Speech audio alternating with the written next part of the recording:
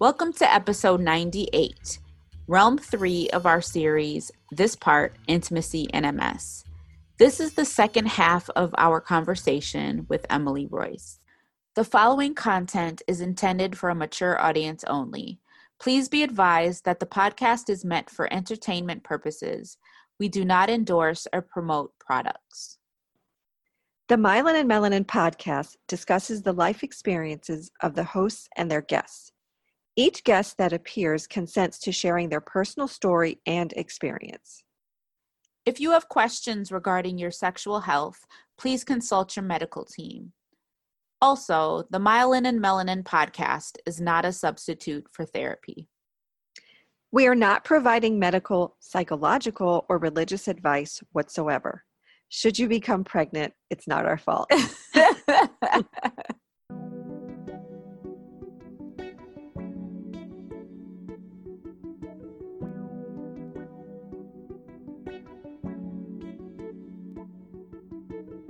Welcome to the Myelin and Melanin podcast. I'm Dawn. And I'm Dana. We are two Black women sharing our musings on life, MS, and everything in between.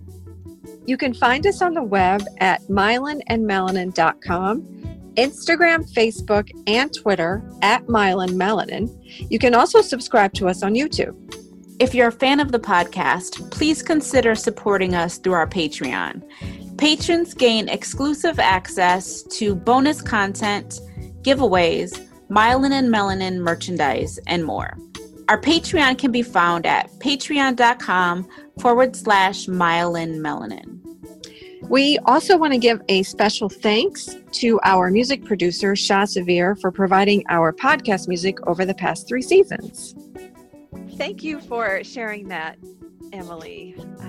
It brings me to a thought of a conversation that we had in our party line in the last intimacy series we had. Oh, God.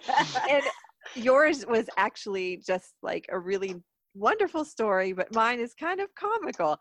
But, you know, MS can do that sometimes. Mm-hmm. I was describing how, you know, my body was feeling in a moment, an intimate, sexual intimate moment, and with my person, and all of a sudden my body starts to shake, and I didn't understand what was happening. It's so not funny. I'm sorry. but no, like I didn't have any penetration. There was nothing. I was just lying there, and he's next to me. This is my person, and he's like, "You okay?" And I'm like, "I'm okay." And then I just started to shake, and then he just like starts to hold me. And so I guess my whole point of sharing this is that it's important to have someone who is gentle and who is in this intimate space with you, who you trust, and which we will get into later. And that you were both like climbing towards this sensual moment and understanding that things happen. And thank God he understands all of my quirky MS moments, because we've had several, you know, bladder issues, things like that, which we'll get into now. But my whole point is, and we can laugh about it now, at that time it was scary. And I did feel a tremendous amount of guilt. Like, oh my God, he is just like, my body's not acting right. And he's never going to ask me again to ever be intimate. And then I felt shamed. I was just like, I'm not worthy of this. I need to just stop. I need to just stop having sex or attempting to feel pleasure, period. I'm like really curious though to hear, like, how'd you get through that? Like, how'd you, not just with a really gentle partner, but how'd you get through that shame and guilt around that? Like with myself. Yeah. I owned my feelings, and I wasn't as evolved as you, because I'm listening to you and I'm sitting here, I'm in awe. Right. And you saying, I love this body. I took a little bit of that. Like of course I didn't know you then, but I had to tell myself, like, okay, Dawn, there's nothing wrong with you. It's MS. Like, that is what's wrong. That is what is walking in without consent. That is what is trying to impede upon your pleasure and your moment with him. So be okay with it. And I just took a deep breath, And he just kissed me on the cheek, and he just like gently started to caress my arm and then my face. And he was like, it's okay. And he held me, and I think I fell asleep and he fell asleep. And then we tried again and it was fine, like hours later. But just in that moment, it took a while though. It took a while for me to just like, because my mind was still going. I was like, he's hating this. He's hating this. Like he hates me.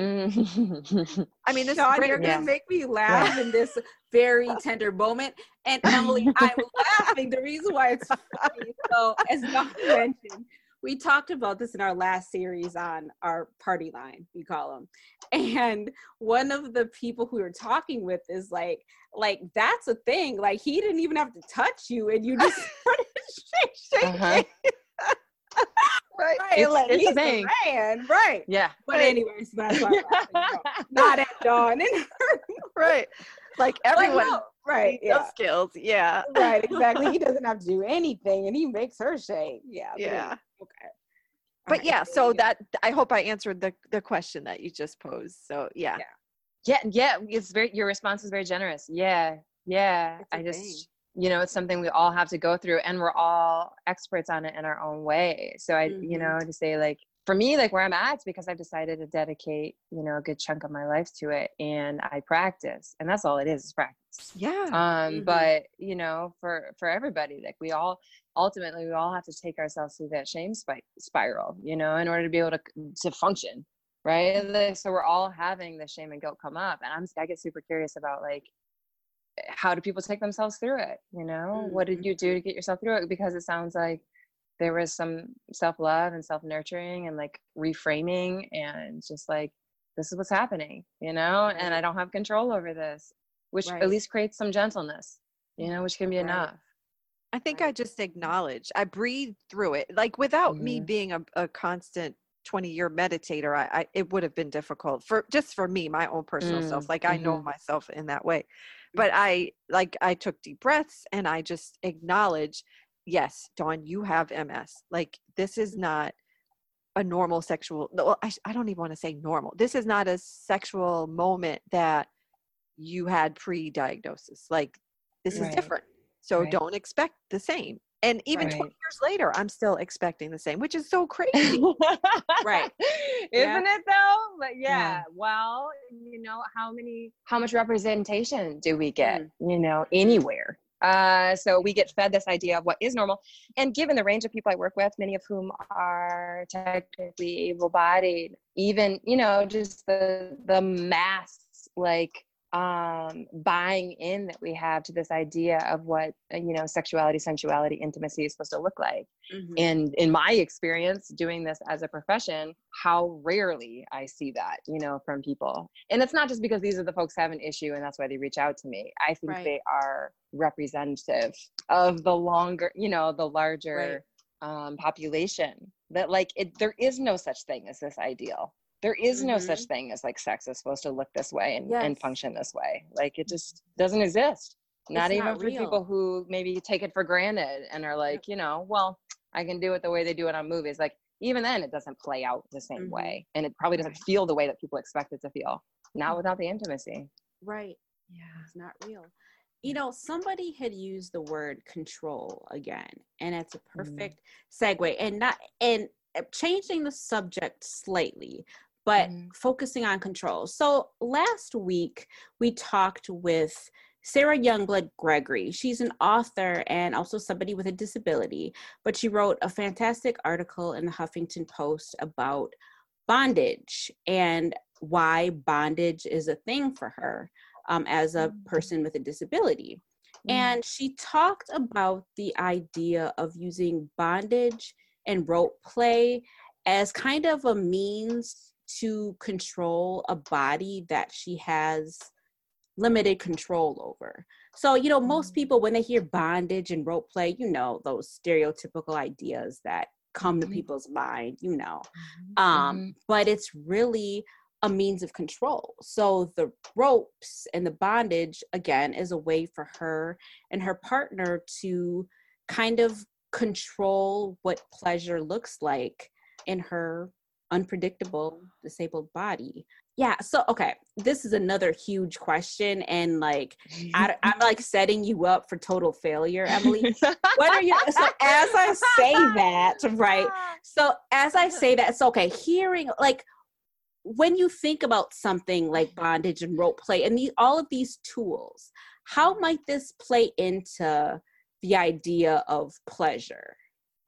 Like, you know what I mean? Like, because the reality is that the ropes and the bondage, that's not the actual thing. They're tools to achieve the thing. Does that make sense? You know what I mean? Like, the bondage isn't necessarily the pleasure in and of itself. It's kind of Okay.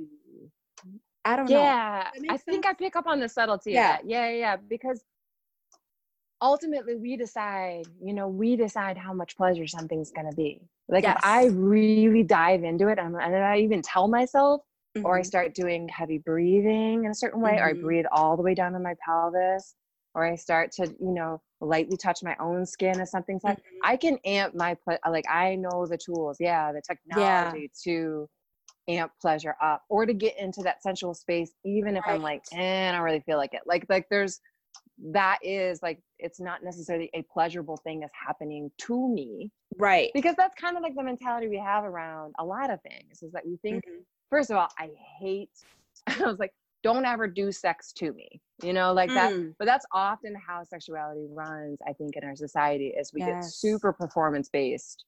And so, and then it turns into this thing where if you meet a new partner, you're like, hey, I did this one thing on this one lady once. You're a lady. You're going to like the same thing, instead of, like, hey, come at my body with curiosity, with exploration, with whatever. Let's find out what's pleasurable in this moment with these two bodies that showed up in this moment. And it's the same thing with, like, I respond to that. I have not read the article yet. It is on my short list. Because I respond with that, when I came into BDSM, when I came into rope, and I'm not super deep into it, but when it showed up in my world a couple of years ago, that was my experience as well. It was like, oh, wow, I can surrender into this rope.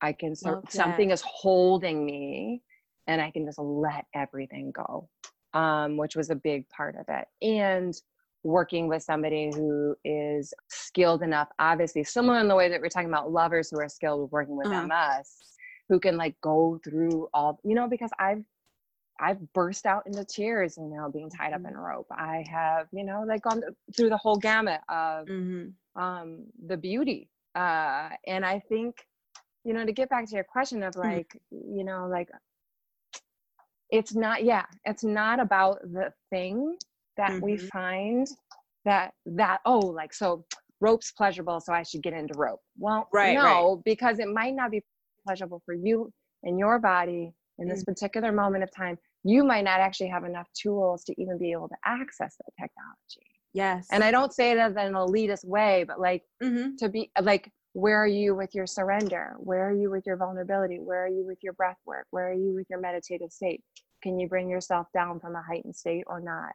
Like, certain things will enhance that experience, that will make it pleasurable. Whereas if you go into it just thinking, like, well, this rope thing's pleasurable, let me just do it. And you're not really ready. You may actually have a scary event. And that doesn't mean the person that you're working with is scary. It just means like, you might feel like you're suddenly, like, going off the cliff, and you were, you didn't have, like, whatever things to make that a pleasurable soft landing. So it's not, and so again, it's not about toys. It's not about role play. It's not about all those things are extra. If that's in your pleasure, in that moment, in that day, let's say yes to them. Let's have them bolster up, whatever's already going on. But the thing alone, I think that's what you're asking. To me, the thing alone, totally. Right? Like, I can go through the motions. I can say, like, I can say, like, oh, I always love getting head. Not true. I don't. Not only because my body might not be receptive and, like, ready for it. The moment might not be, things might be off. I might be thinking about this thing I'm really stressed about. I'm, something might be off in my environment, and I'm thinking about somebody coming into the room. I might not be so sure about this partner I'm with. And I'm like, if my body, for example, starts to shake, are they going to be able to be down with it? And if I have questions, if they are, then I can't relax. Like, so the thing alone, it's not to say like, oh, this should be pleasurable, right? Well, like the conditions aren't right for it, and my mental state, and maybe my work thus far leading up to it. And yeah, like I had to come into rope really softly, for example. Like, you know, I had to be doing other embodiment, tantric practices, really getting into my senses, you know, getting into tasting food differently, getting into smelling the air differently. That allowed me to be able to be more embodied in my rope experience. It didn't come first. Yeah. And Does I that think answer? Yes, completely. Okay. Did I fail? Yeah. Like, oh no, like A Not at plus plus all. plus. I Yes. know. Yes. I mean, a lot comes into that, Yes. especially with bondage and rope. I mean, you don't know, like, if your partner has had some sort of childhood trauma or any trauma at all in their life with rope and bondage, or you just don't know. You know what I mean? You have to be delicate. It is not something to think, oh, this is just fun. And, you know, let's do, like we were saying before, like some Hollywood depiction of what this is supposed to look like. You know what I mean? That's just not what it is. Yeah. And I just love how you speak, Emily. Like, I know. I'm mesmerized, really. Thank you. Right. I mean, I wanted to ask, you know, how do you guide or help others search and reach this pleasure that you're describing? And you just kind of like described it, but you can definitely talk about it more if you want. Well, the beauty in that is that somatic sexology is not a treatment modality. So oftentimes folks will come to me being like, you know, I have premature ejaculation and kind of want to just be like, quote unquote, fixed, you know, in like a session or two and like be on their way. And that's the gentleness I have to offer, is like, it's you and your body that are going to discover what's going on. First of all, what's going on underneath before we get to the quote unquote fix. Right. Because if we haven't given our bodies even the air time to express what they're going through, there oftentimes in my body, and I'll speak from experience, it doubles down. If I'm not going to listen to like the subtle, you know, thing that's like, this feels slightly off or whatever. And I'm just quick to want to fix it and be like, you're inconvenient, get out of the way, I need to take a pill for you or whatever, you know, like that's okay. It's a coping mechanism, but it doesn't allow us to go deep into our own bodies to discover like our bodies have the wisdom. Right. So I don't have a protocol. I don't, like, if someone, example, shows up with premature ejaculation, I'm not like, okay, well, I have a 6-step program that I take every single person through who has the same issue.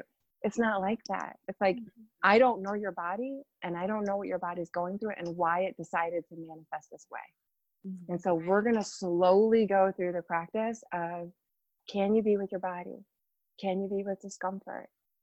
Do you know what you're sensing in your body? Can you name that? When you name it, what happens to your body? Oftentimes when people can name what's happening to their body, there's an openness or clearing, or it gives them more information now, because now we have a dialogue. Now your body's like, oh, somebody's listening on the other end. Okay. You know, like now we can actually go back and forth. So the work is really just, I can guide people in that, but people are doing the work, you know, ultimately for themselves. Like them and their bodies are the ones who are in it.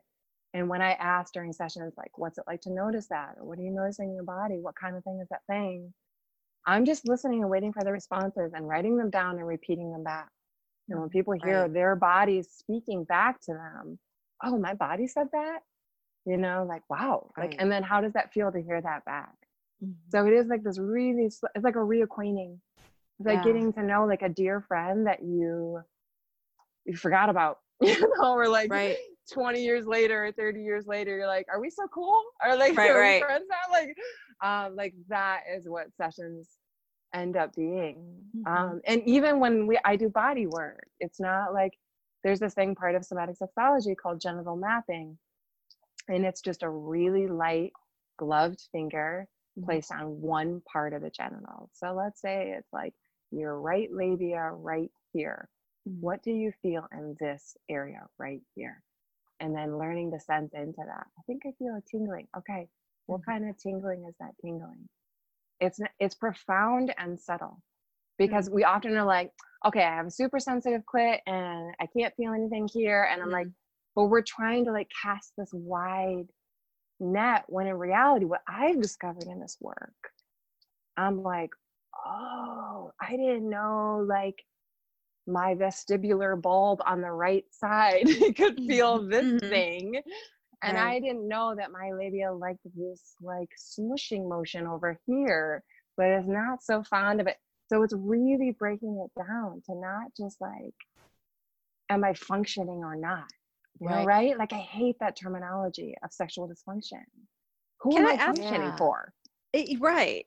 Yes. Can I ask you a question though? Like both of you, I guess, but you being the practitioner here, isn't it more of a mind, not a mind trick, but it's like a mind, maybe it is your mind tricking your body to feel something, because you just describing that, I'm like imagining and I'm like seeing myself on a table and somebody like you helping me or someone helping me, and you're touching this right labia with your, you know, gloved finger. And I'm like, okay, I could feel that. You know what I mean? Like my mind instantly allowed me to feel that. It wasn't like a sexual feeling, but I feel it. I don't know. And I think with MS, we do have to use all of these aspects of our body. Exactly. And we have to use our mind. So do you think that that's like abnormal to bring that in? To bring the mind in? Is that what the question is? Yes. I don't know. I don't think anything's abnormal. And I think that we function in a society that highlights and it functions on mind power. So we have to, like, that's what we're crafted to do, you know, from upbringing. So it's part of our field. We have to use it in order to just be able to function in a world that operates under that, you know. Otherwise, if I was just operating under my body, I wouldn't be able to interact with most people. I wouldn't be able to interface with like this mind-centered reality.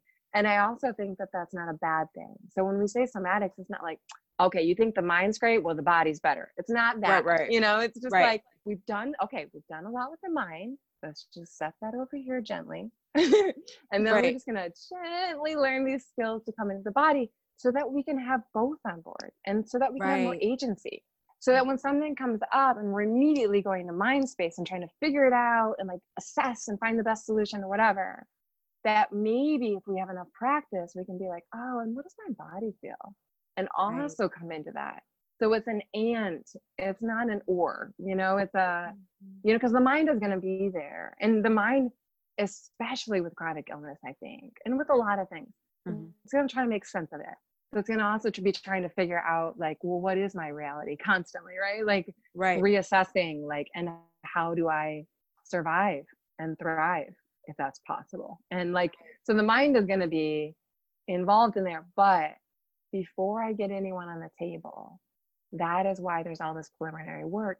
We're in a very fast-paced society. So I get a lot of inquiries and not as many clients, because people want to like, I got this thing going on, fix me. I wanted 2 sessions, you know, I wanted this low rate of $9.99, you know, whatever. Like, it's all the things. And then being like, okay, when I get real with people, like, you've been using your mind for 30 years and we're going to learn a totally new technology that you don't even have the language for yet. It's in your body, but you don't know it yet. And so there's going to be an unwinding. So I don't get anybody on the table until I am clear that they have enough sense in their body and awareness where they can name things. Because I heavily work with consent. And so I'm not doing anything to anybody. Like, you're telling me the next right move. You're telling me the next spot to put a we're leading from your curiosity. So it's not, and we're not going in to tolerate, because we've grooved that muscle in enough. You know, that pathway is well grooved. So it doesn't need to be like, get up on the table, you know, we need to solve this erectile dysfunction now. I know all the tricks. Let's just do it. You know, close your eyes, you know, like, let's just do it. Like, that's not at all that. Right. So you said a word that's super powerful, and we've used this quite a bit, consent. And MS enters our bodies without any type of consent. And it screws us over and it turns us upside down, around, and in circles and every which way. And so someone coming to you and giving consent to you for them to be able to feel and connect their mind and their body is very, very powerful. Yes. And she also used the word agency. Yes. Absolutely. Yes. Yeah. Yes. And all things on board for that, so that the mind's part of it. Yeah. And the mind's part of it. There's no shame. There's no needed extra shame and guilt. Right. On top of that coming into the picture, because it needs to be a part of it. Yes. Right. Yeah. And like all three really go together. Like I said earlier, it's like a trilogy: the guilt, the shame, the trust, like all of those things that, just like your mind, your body, your spirit, all of those things go together. But guilt and shame are like cousins, you know what I mean? Or twins. Yeah. And you posted something recently, maybe it was like 4 or 5 days ago, Emily, and Dana and I just like fell over it. We were just loving it. And I'm going to read it and I'll give the credit, but I love it. And it says, "It is really, really deeply satisfying when I say, quote, I'm going to trust you and let you see me, end quote. It's scary, but it is really satisfying when I'm seen as I am." And that comes from Finding Our Podcast. The credit, that's where it comes from. And Adrienne May Brown, that's who it is. Yes. The one and only, or the multiple. Yeah, it's so powerful. Yeah. There is something about being seen as you are. When someone identifies and I sent you an article a while ago, Emily, and if you haven't read it, whatever. But so have you ever heard of the term access intimacy before?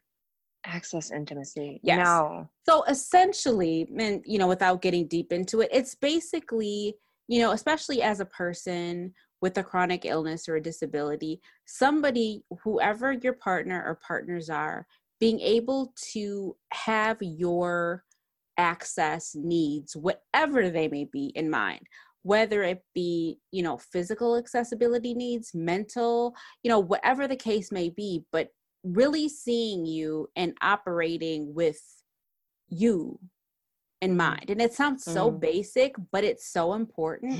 How can I relax and enjoy this moment if you don't see me? If you know what I mean, if you don't know what my needs are. Right. And I think that this meme right here just really says it all. It's really satisfying when I'm seen as I am.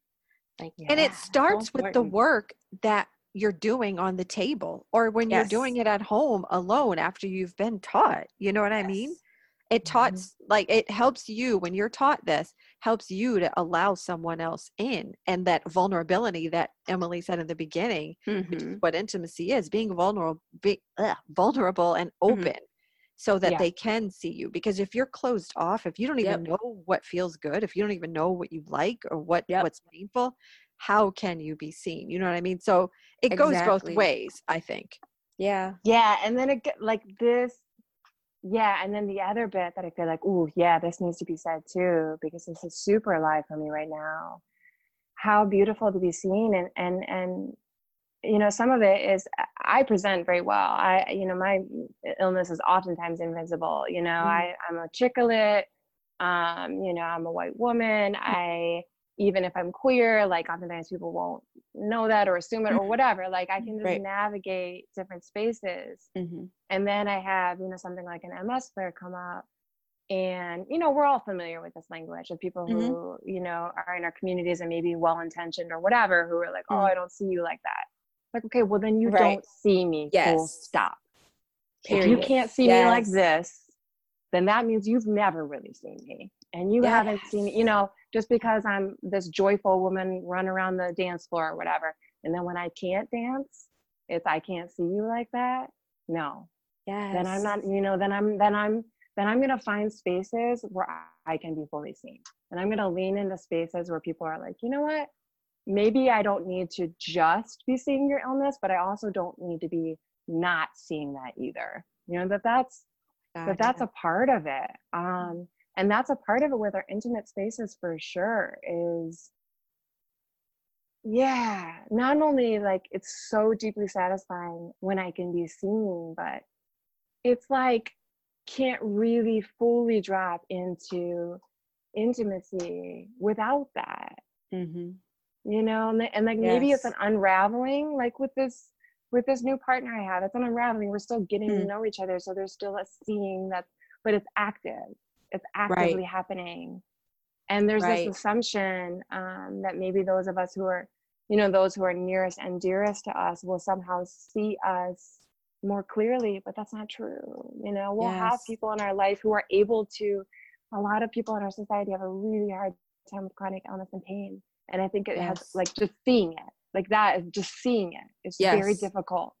And I am more hyper aware of it during this pandemic, that my physical, you know, immobility, because mortality is so heightened right now, that it's bringing that I feel that my body is actually bringing that more up for other people, that they're like, I don't want to see this. Not only do I not see you, but I don't want to see the reality of like bodies that are struggling. I don't want to see, you know, like, I just want to keep not wearing my mask. I just want to like whatever. Yeah. And that is a denial tactic, is a way to avoid grief. So there is more to that. You know, it's not just that you can't see me because you have rose-colored glasses or whatever. I also know that you're doing that as a protection.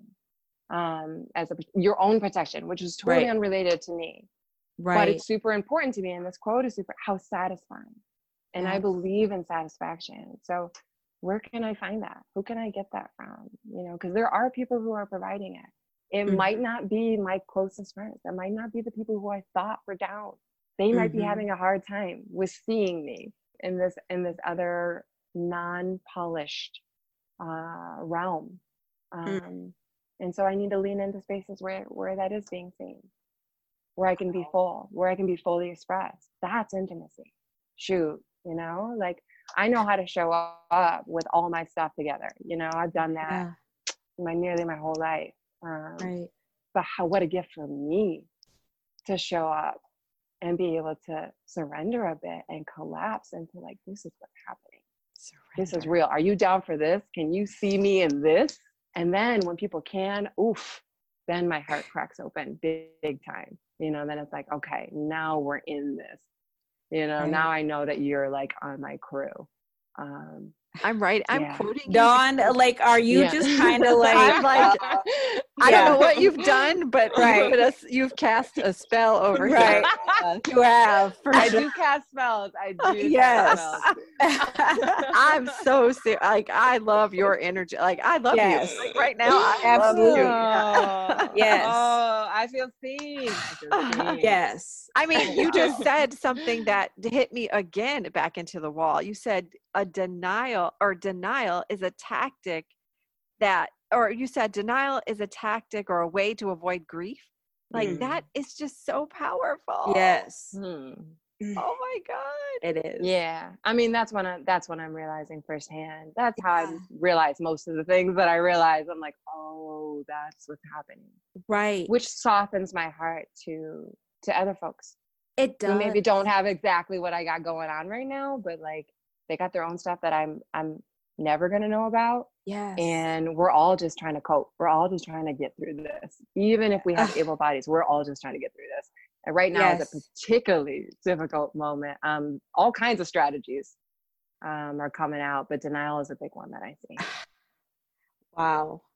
Yeah. I mean, she's totally softened my heart for these, idiots who don't wear masks. You know, like seriously, I'm like seeing it in a totally different way. Yeah. You know? Well, it doesn't mean that I don't also have that moment. Well, right, of course. These, you know, they don't care about nobody. They don't know how to do collective care. Privileged ass, you know, like whatever. Like I have all those moments. Every day. And then it's just an inviting back to stop. First of all, can I feel that? Because I don't need to shame myself for having those feelings. Because you are showing me you don't know how to do collective care. Right. That's real too. And you are showing me that you're not prioritizing my safety, and I can see it. So it's awesome. That's real. But then for my own benefit, even, can I soften my heart? Because this whole saying like, do you want to be right or do you want to be happy?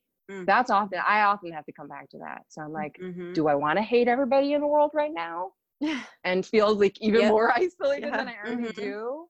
Yeah. Or do Yeah. I want to come from a place of like, you're just a human having a human experience and you're doing the best you can. And Right. like, Yeah. for you to put on a mask maybe brings up all this stuff about, Yeah. you know, adjustment and mortality and the, Mhm. you know, the dystopia and whatever that I Mhm. have no Mhm. idea about. Right. Yeah, it's Wow. a daily practice. Yeah. Well, I'll try to get there. I really Yeah. will. But I I'm mean, not it's sure. opened my mind though. Yeah. Like, yeah. I mean, it's definitely something that, you know, like you just said, Emily, daily practice, but like that's a thing, like that I had never really thought about before. And you know, and that's not one of those things that you want to go around saying, well, you look at their point of view. No, I'm not that type of Right. But but like you said, for yourself to be able to sit back instead of being all like, I'm just speaking for myself, all angry and bitter, like these assholes, blah blah blah.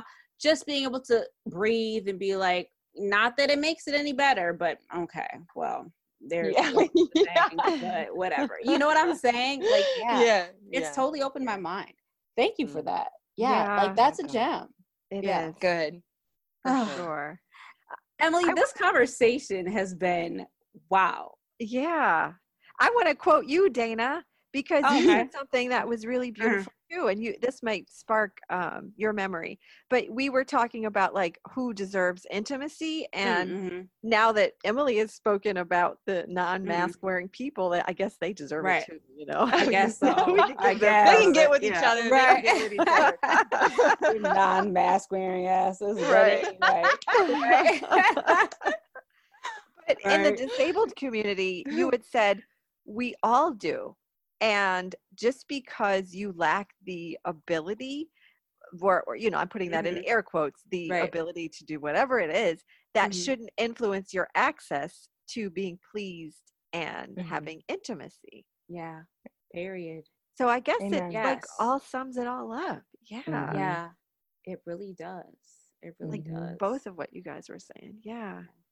And I'll say this about my own body, that I have discovered more pleasure in my body since, you know, like now I'm not going to say that the pain was like the reason for it, or that the MS was like, you know, the gift that got me here. Right. But I think because there was so much discomfort, that kind of propelled me into like, well, let me get curious about, is the pleasure just as big?